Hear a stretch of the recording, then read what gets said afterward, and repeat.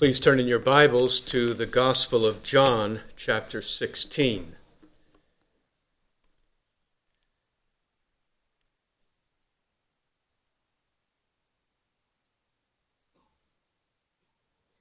John chapter 16, and I'll read verses 7 through 11. John 16 and verse 7. And Jesus said, "But I tell you the truth, it is to your advantage that I go away. For if I do not go away, the Helper shall not come to you. But if I go, I will send him to you. And he, when he comes, will convict the world concerning sin and righteousness and judgment. Concerning sin, because they do not believe in me. Concerning righteousness, because I go to the Father, and you no longer behold me. And concerning judgment, because the ruler of this world has been judged." In our recent sermons, we've been studying the heart of Christ for his disciples on earth, even now as he is in the glory of heaven. And we've seen that he still continues to have the same heart of love and affection for his people on earth as he ever had while he was here. And one of the great evidences of his continuing love for his disciples is his gift of the Holy Spirit, that when he returns to heaven, he will ask the Father will send the Holy Spirit, and then here again in John chapter 16, Jesus again speaks of the coming of the Holy Spirit. He says in verse 7 that I tell you the truth, that it will be to your advantage that I go and send the Spirit to you. It will be better for you, he means, to your greater good, to your higher advantage, your blessing, that I depart from you and send to you the great helper, the most excellent of all ministries from the Holy Spirit. We should note that when Jesus tells his disciples here that the coming ministry of the Holy Spirit, he says, is to your advantage, Jesus spoke out of his own rich experience of the Holy Spirit throughout his own life. The Holy Spirit had always been the constant companion of the Lord Jesus. He was conceived in the womb of Mary by the power of the Holy Spirit. When he entered into his ministry with the baptism of John, the Holy Spirit came upon him like a dove. And the Spirit rested upon Jesus throughout all of his ministry in fullest measure. He was led by the Spirit into the wilderness to be tempted by the devil for 40 days, and he returned in the power of the Holy Spirit. And the Holy Spirit was the constant companion of Jesus, giving to him all strength, wisdom, and grace that he needed. In every sorrow of his life, the Holy Spirit ministered comfort to him. In every trial, he gave him peace. In every disappointment, faith and hope in the promises of God, he was always upheld by the grace and power of the Holy Spirit.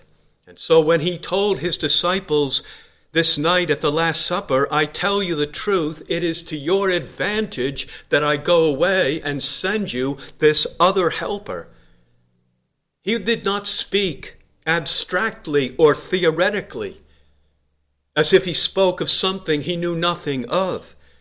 But he spoke out of his own rich experience and what he had personally come to know in his own life of all the grace and help of the Holy Spirit.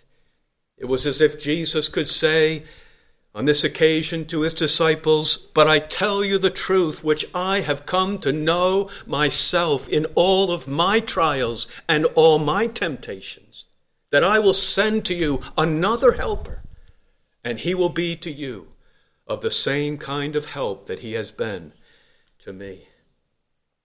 We continue our study here in John chapter 16 tonight, and Jesus now goes on in the following verses to tell us what the Holy Spirit will do when he comes.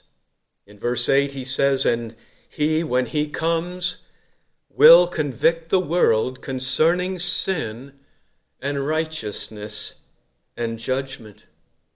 The object of the Spirit's work here will be not Christ's disciples, but the world.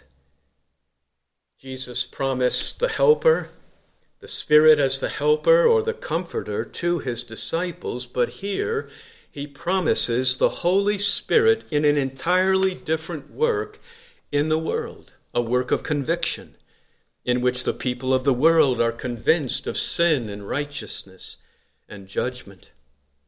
The basic meaning of the word convict is to prove one guilty. It means to convince someone of his error or his fault, to show someone who he truly is. The King James translates it to reprove, but that does not seem to have the force of to prove one guilty.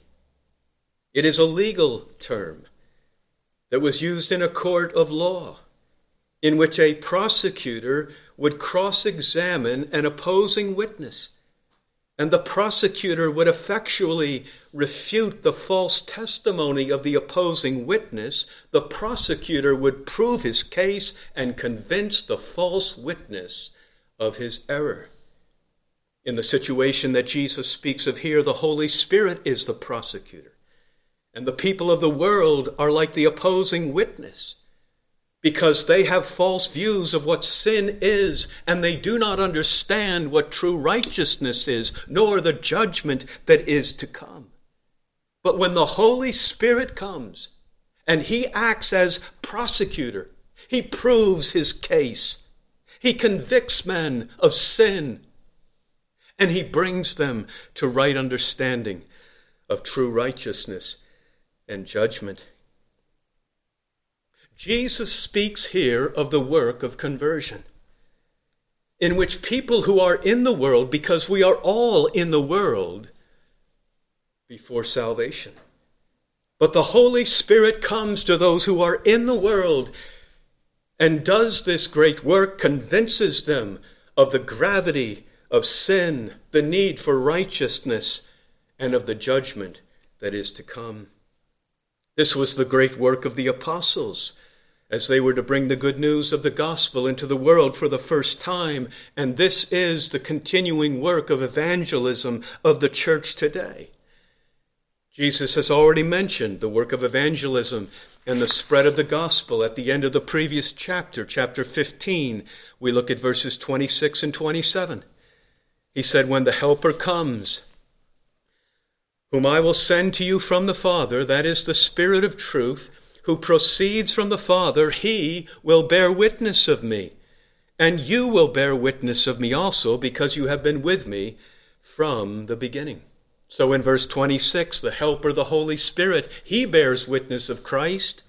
In verse 27, the disciples on earth, they bear witness of Christ as well. So there is this conjunction of the Spirit and the disciples together in the witness of Christ, in the preaching of the gospel in the world. But the gospel will be a despised message, because it is a message that humbles human pride. And it is a message that is contrary to the flesh and to the worldly interests of men. It calls men to repentance and turn away from their love of the world, and it calls them to a complete dependence upon another for salvation. This is a message that will be hated, and it will bring the rage of men against Christ's disciples. And this is what Jesus has been telling them throughout this passage as well. If we look back to chapter 15 and verse 18, he tells them, "If the world hates you, you will know that it has hated me before it hated you. If you were of the world would love its own. But because you are not of the world, but I chose you out of the world, therefore the world hates you. Remember the word that I said to you, a slave is not greater than his master. If they persecuted me, they will also persecute you. If they kept my word, they will keep yours also." And then he says in regard to the world, "But all these things they will do to you for my name's sake, because they do not know the one who sent me. Down in verse 26 and 27, he mentions the witness of the Holy Spirit with the witness of the disciples. Then he returns in chapter 16 to the persecution and the hatred of the world, verses 1 and 2. He says, "These things I have spoken to you, that you may be kept from stumbling. They will make you outcasts from the synagogue, but an hour is coming for everyone who kills you to think that he is offering service to God. And these things they will do because they have not known the Father or me." And so Jesus here, he is soon to send out his disciples into this hostile and violent world with the gospel message that will bring this fierce opposition and hostility upon them, even death by persecution. The difficulties that these disciples, the apostles, will encounter will be overwhelming. The task is insurmountable, impossible to men. They are weak men who have no strength or power in themselves. And with all the opposition that Jesus speaks of throughout this passage, what hope could they ever have of success in their mission? How could they go forth now and preach the gospel after all that Jesus has said to them? In verse 7 of chapter 16, he assures them that the coming of the Holy Spirit will be to their advantage. But what specific work will the Holy Spirit do which will be to their advantage in the spreading of the gospel message? That's what he begins to answer now in verse 8. But he, when he comes, this is what he will do. He will convict the world concerning sin and righteousness and judgment. It is an assurance to the disciples as Christ will send them out into the world that they will not go by themselves. The Holy Spirit will come with them and do the great work of salvation, conversion that must be done. Now, some argue that this work of the Holy Spirit in these verses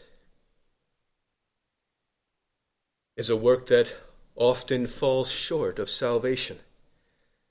Some are converted under these works of the Holy Spirit. Some are not. Some are convicted of sin and righteousness and judgment, but they never come to a saving knowledge of Jesus Christ. And there are good commentators on both sides of this argument. Some say it is conversion. Some say no, not always conversion, but sometimes works that are short of conversion.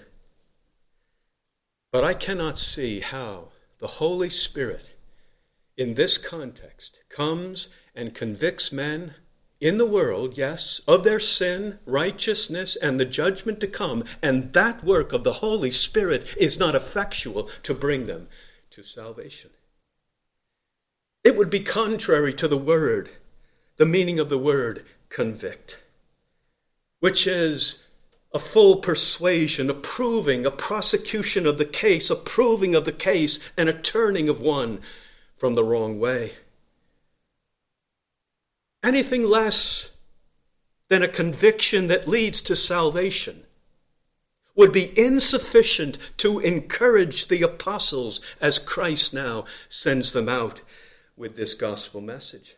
He is not sending them out to half convince the world of the gospel message. He is sending them out to fully convince them of the gospel message. And that's what he speaks of here.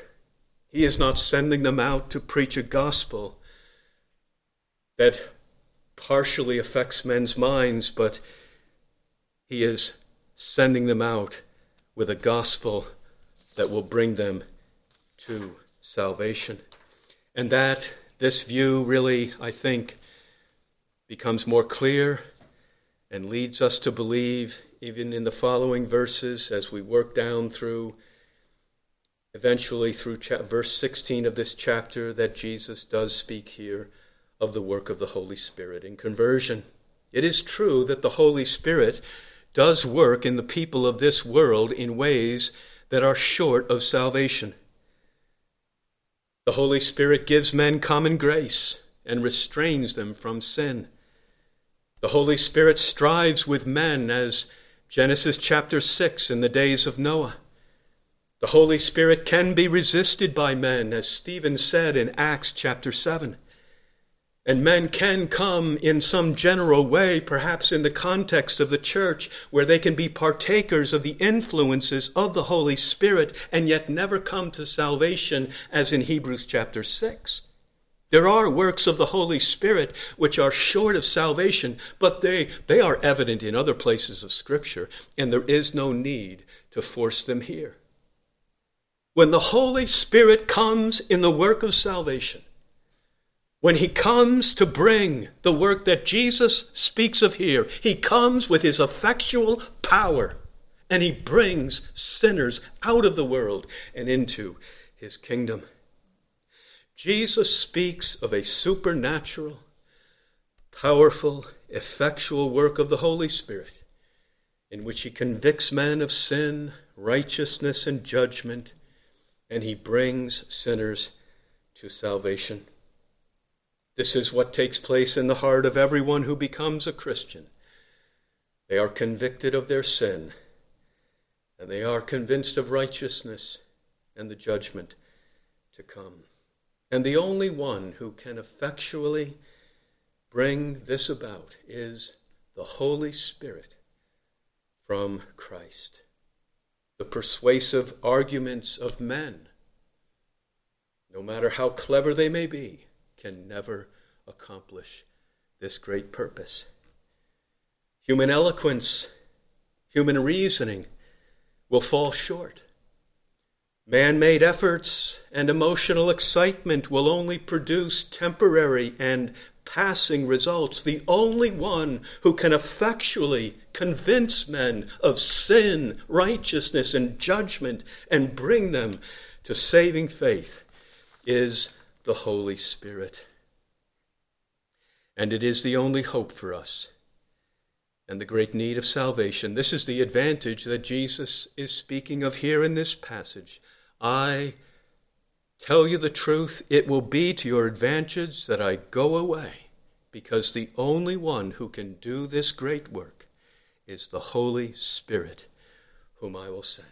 So this is the encouragement to the disciples here. Sometimes many are saved, sometimes few, but all are saved by the work of the Holy Spirit.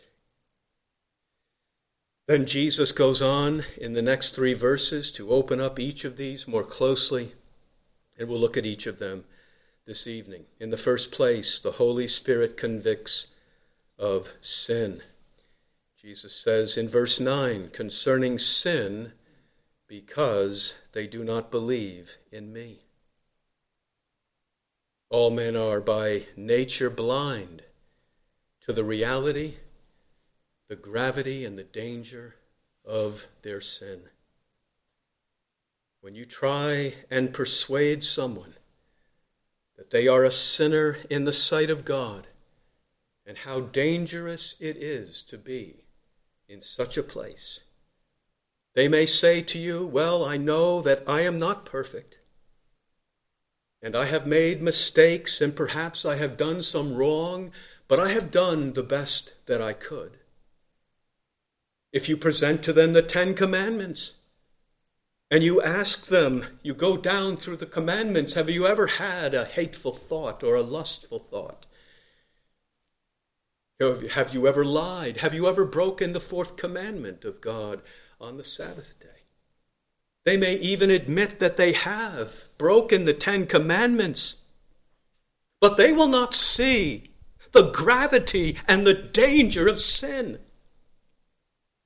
They do not realize that even the least sin brings them under the wrath of Almighty God.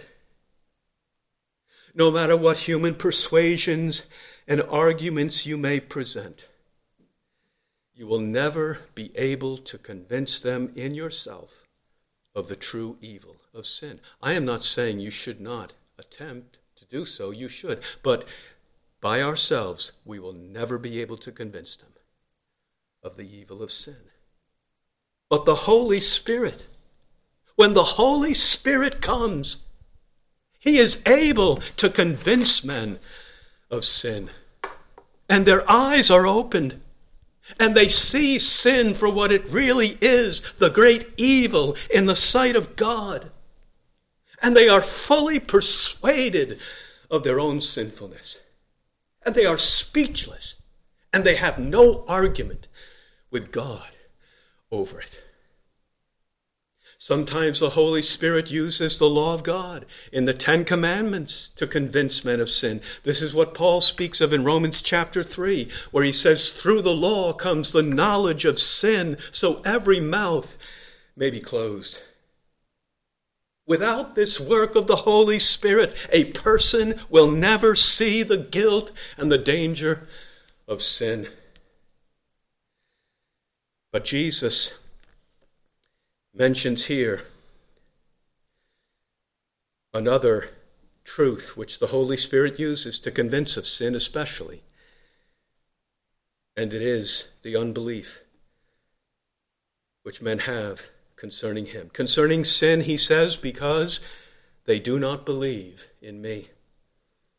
Unbelief is the characteristic sin of the world, and the coming of Jesus Christ into the world shows now how great a sin unbelief really is. Because in the person of Jesus Christ, God has accomplished his most astonishing and wonderful work of all eternity. That he has sent his beloved Son into the world as a man.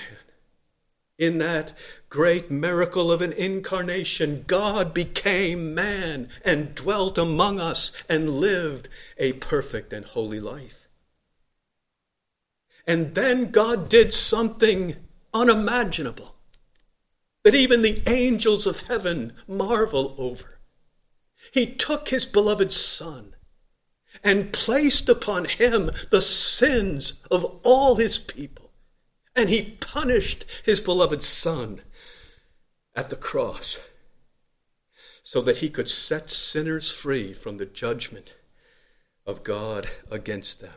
He did not spare his only beloved Son, but he delivered him up for his all in that one sacrifice which can take away all of our sin. A most amazing work of God. It was not done out of any obligation on God's part. It was done freely, willingly, and out of his heart of love for poor sinners. God demonstrates his own love for us in that while we were yet sinners, Christ died for us. And God so loved the world that he gave his only begotten Son, that whoever believes in him should not perish but have eternal life. And John says, in this is love, not that we loved God, but that God loved us and sent his Son to be the propitiation for our sins. And now, the way of forgiveness and salvation is freely offered to all men through the gospel. That whoever will come, they are welcome to come, and Jesus Christ will forgive and cleanse them of all their sins and save them in eternal salvation. But men refuse to come. They reject the offer of the gospel. They love darkness rather than light, and they will not come to the light. No greater sin could there be than to be offered eternal salvation by the God of heaven in that work of his beloved Son, the infinite cost of the death of Christ upon a cross. No greater sin could there be than to be offered that salvation and to reject it and not to believe in him. The greatness of God's love is the measure of how great the sin of unbelief is. The glory of what God has done in Jesus Christ reveals the seriousness of not believing in him. A man may sin against the law and bring himself under condemnation. But no greater sin can there be than to reject God's beloved Son. It is to not believe the witness that God, the God of truth who cannot lie, it is to reject the witness of God and to declare him to be a liar. John says in 1 John chapter 5 and verse 10 that the one who does not believe God has made him a liar because he has not believed in the witness that God has borne concerning his Son. We see an example of this work of the Holy Spirit on the day of Pentecost. They did not believe in Jesus before Pentecost. They thought he was an impostor, and they crucified him and put him to death. But when the Holy Spirit came on that day and convinced them of their sin of unbelief, proved to them their unbelief, they were pierced to the heart, and they repented of their sins, and they turned to Jesus for salvation. The second work of the Holy Spirit is the Holy Spirit convicts of righteousness. This is what we see in verse 10. And concerning righteousness, because I go to the Father, and you no longer behold me. Righteousness is living according to God's law. A righteous life is a life of perfect obedience to God's commandments. He is a God of righteousness. He will never permit anyone to enter heaven unless they have perfect righteousness. Righteousness is what we need to enter heaven, but we have no righteousness in ourselves. Because we are unrighteous, we are sinners, we are defiled. By all of our great and many sins, we are under condemnation. Paul says in Romans chapter 3 that there is none righteous, not even one. And our sin makes us unable to ever achieve any righteousness that is pleasing and acceptable to God. By the works of the law, no man will ever be justified in his sight. And so the great question that we have tonight is, how can sinners have the righteousness that is pleasing to God and acceptable to him? And the answer is found in the work of our Lord Jesus Christ. We need two parts to righteousness. We need a righteousness, what is called perhaps an act of righteousness, in which we are seen as those who have obeyed and kept all the demands of the law. And then we need an atonement to take away all of our violations of the law. And we have both of them in the work of Jesus Christ. We have the act of obedience of Christ. He kept all of his Father's law, and then he went to the cross in the atonement of the cross to take away the penalty of all of our sin. So all righteousness that we need is found in Jesus Christ. Paul calls it in Romans chapter 3 the righteousness of God, because it is the righteousness that God accomplished in Christ. It is the righteousness that he approves of and the righteousness that he accepts. It is the righteousness of God. But now, he says, the righteousness of God has been manifested, even the righteousness of God through faith in Jesus Christ. In 2 Corinthians chapter 5 and verse 21, he says that he, God, made him, Christ, who knew no sin, to be sin on our behalf, that we might become the righteousness of God in him. The great exchange. Christ took our sin, and we took his righteousness by faith. And this is God's way of salvation. As soon as one believes in Jesus, the righteousness of Christ is freely given to them. And having the righteousness of Christ, they are justified forever in God's sight as if they had perfectly obeyed the law all their life, and all the penalty of their sins is removed forever by the death of Jesus. This is the righteousness that we need, and the righteousness that Jesus speaks of here in verse 10. The Holy Spirit convinces men of this righteousness found in Jesus Christ. And here is the evidence of his righteousness. Because I go to the Father, and you no longer behold me or see me. He speaks of his ascension back into heaven to the Father, to take his seat at the right hand of God. This is the ultimate proof of his perfect righteousness, in that God the Father has accepted Jesus, and Christ has taken his seat at the right hand of God the Father. What greater evidence could there ever be of the righteousness of Jesus Christ than his ascension, going to the Father and taking his seat at the right hand of God?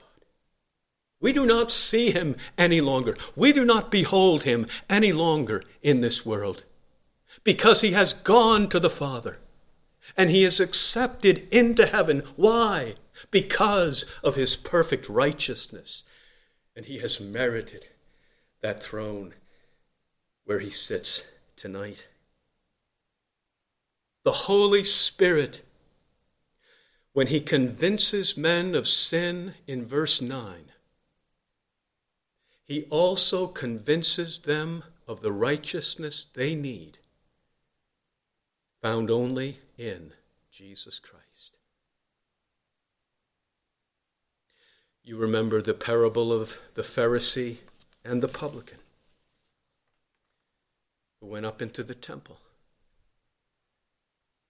The Pharisee trusted in himself that he was righteous, and he stood and prayed, God, I thank thee that I am not like other people. And he went down and listed all of his good works that he thought gave him righteousness in the sight of God. But the tax gatherer, he was standing some distance away, and he was unwilling to even lift up his eyes to heaven, and he was beating his breast and saying, God, be merciful to me, the sinner. And what was happening with that tax gatherer is that he was under the conviction of his own sin by the Holy Spirit. And he knew he had no righteousness in himself, only sin. And he had to look to God for righteousness. And Jesus said that that man went home that day justified in his sight.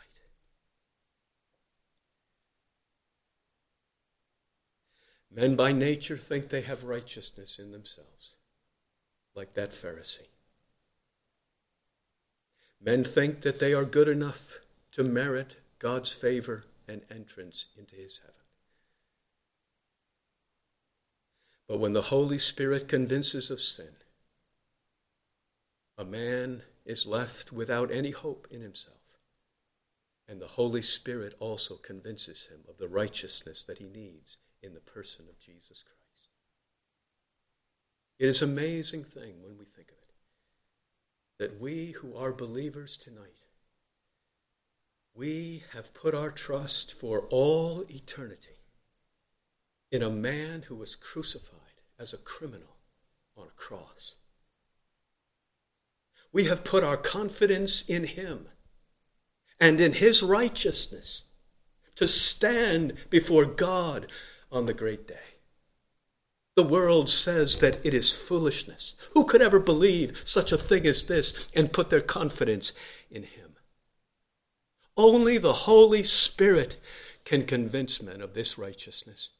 Only the Holy Spirit through the gospel can convince us, persuade us, and prove to us that Jesus Christ is our only hope of righteousness. That's what Jesus speaks of here concerning righteousness.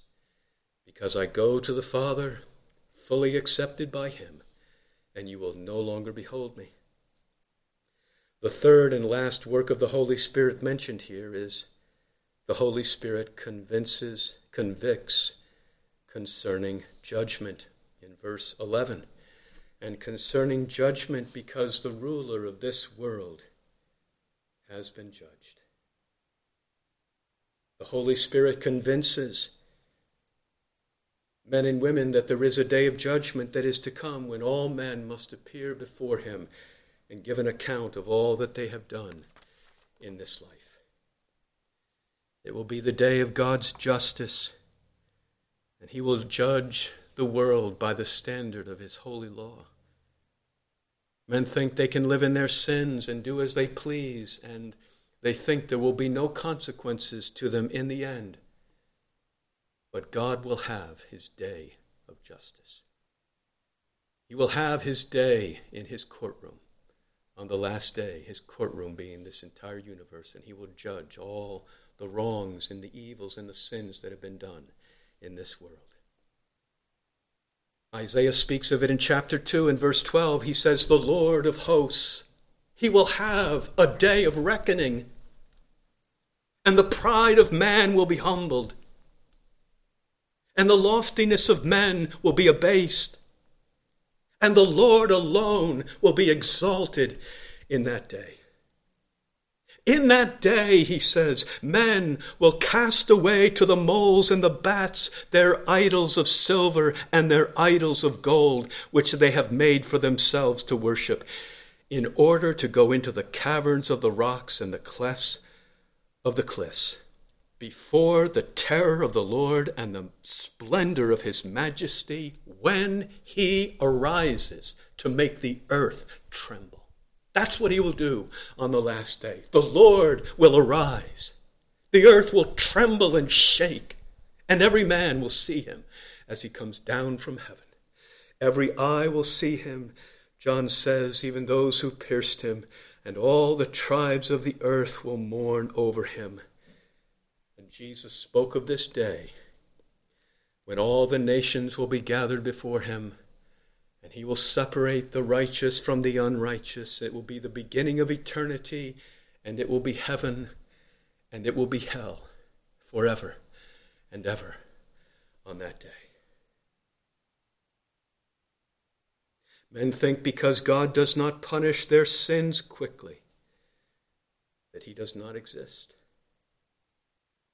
God has his own timetable, and he has fixed that day of reckoning on his calendar. And when that day comes, the heavens and the earth will be shaken one more time. And then will come the last day of judgment for all men. The proof of this coming day of judgment is found at the end of verse 11, where Jesus says, because the ruler of this world has been judged. How do we know that this day of judgment is coming? Because the ruler of this world has already been judged. The ruler of this world is Satan, the devil, the one who brought sin and death into the world by the temptation of our first parents. Jesus says that he is the father of lies, and he is a murderer from the beginning, and by the power of his lies he rules this world, and he holds men in bondage and captivity. But God has promised an end to his power, the destruction of his kingdom, by the Savior, Jesus Christ. And he promised him in the very beginning when he said to the serpent, he shall bruise you on the head, you shall bruise him on the heel. And that promise comes to its fulfillment in the cross of Christ, where Jesus died, Satan was conquered, his kingdom was destroyed. The cross is the means of God's judgment upon the devil. And that's what Jesus speaks of here. The ruler of this world has been judged.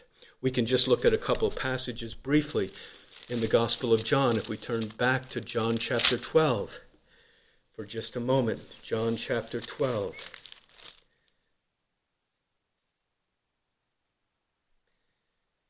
And verse 31 and 32.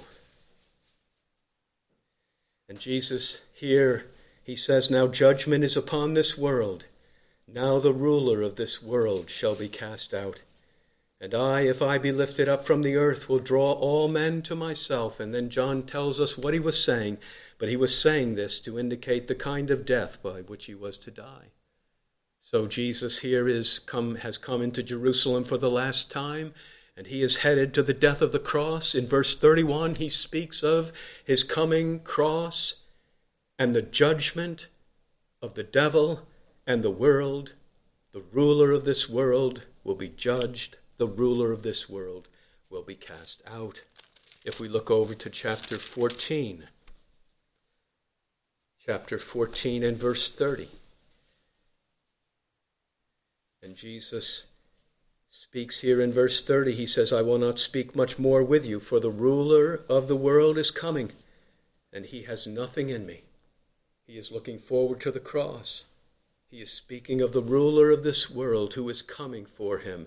And there will be the final conflict with him in the death of the cross, and Christ will gain the great victory. So back in John chapter 16 and verse 11, where Jesus says at the end of the verse, the ruler of this world has been judged.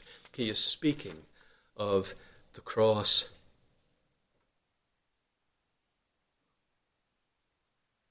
The cross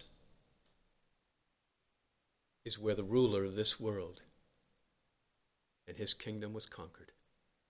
We notice the tense in which Jesus speaks here, has been judged. Past tense. He had not yet gone to the cross, but it was so certain he could speak of it as something already accomplished. In the Greek, it is in the indicative, which means that this is a fact, this is a truth that Jesus is speaking. It is in the passive voice, which means that this is not something that the devil did. This is something that Christ did to him. Christ conquered him. The Son of God came to destroy the power of the devil in the death of the cross. And it is in the perfect tense, which means that his judgment stands fixed forever. It is eternally irrevocable. Satan has been judged at the cross, and his judgment can never be changed.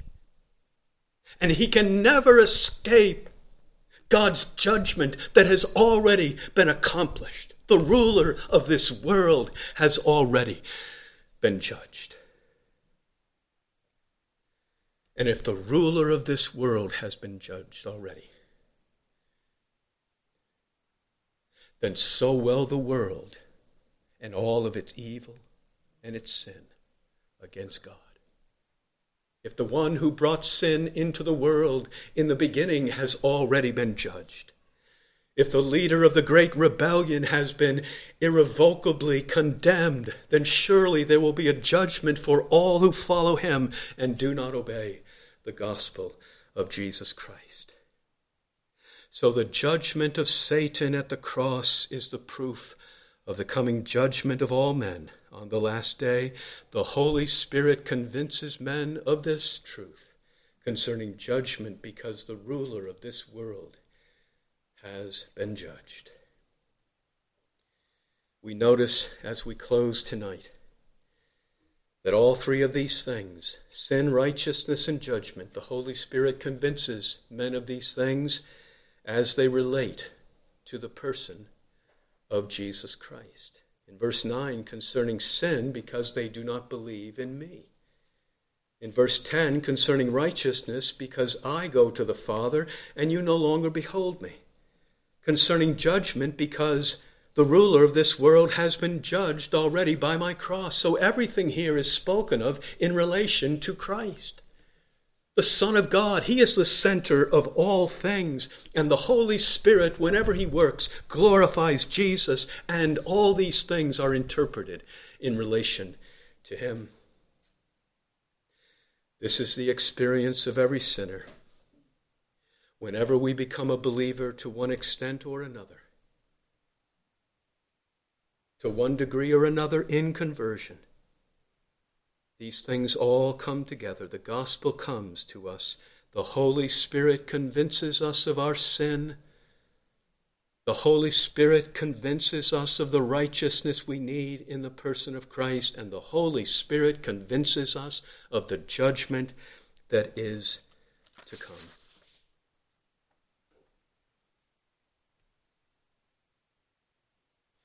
If you are not a Christian here tonight, I ask you, what should you do?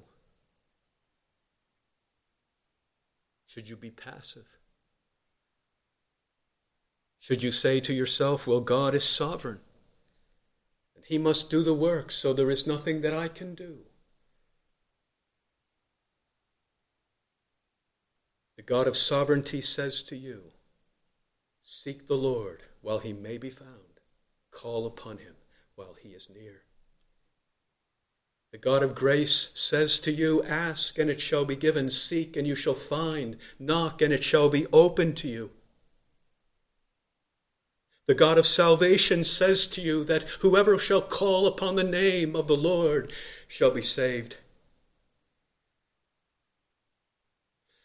My dear friend, with all that you have done in this past week, I ask you, how much time have you spent seeking the Lord and his salvation? Seeking him by reading the scriptures, seeking him by going to him in prayer and confessing your sin. If you say to me, I have not spent any time in such things, I would say to you, how can this possibly be? Because the day of judgment that you have heard of tonight, it is closer tonight than it has ever been before. And your entrance into eternity could be at any time. You must seek the Lord and go to him and read his word and find Jesus in the gospel and confess your sin and ask him to show you your sin, to show you his righteousness, and to make you ready for the great day of judgment that is to come. The world will perish because of its unbelief. But your sin of unbelief, how much greater it is because you have heard the gospel so many times. Paul said to the Corinthians, 2 Corinthians chapter 6 and verse 1, he said, we urge you not to receive the grace of God in vain. For he says, at the acceptable time I listened to you, and on the day of salvation I helped you. Behold, now is the acceptable time. Behold, now is the day of salvation. May you seek the Lord until you find him in the word and in prayer. Let's pray together.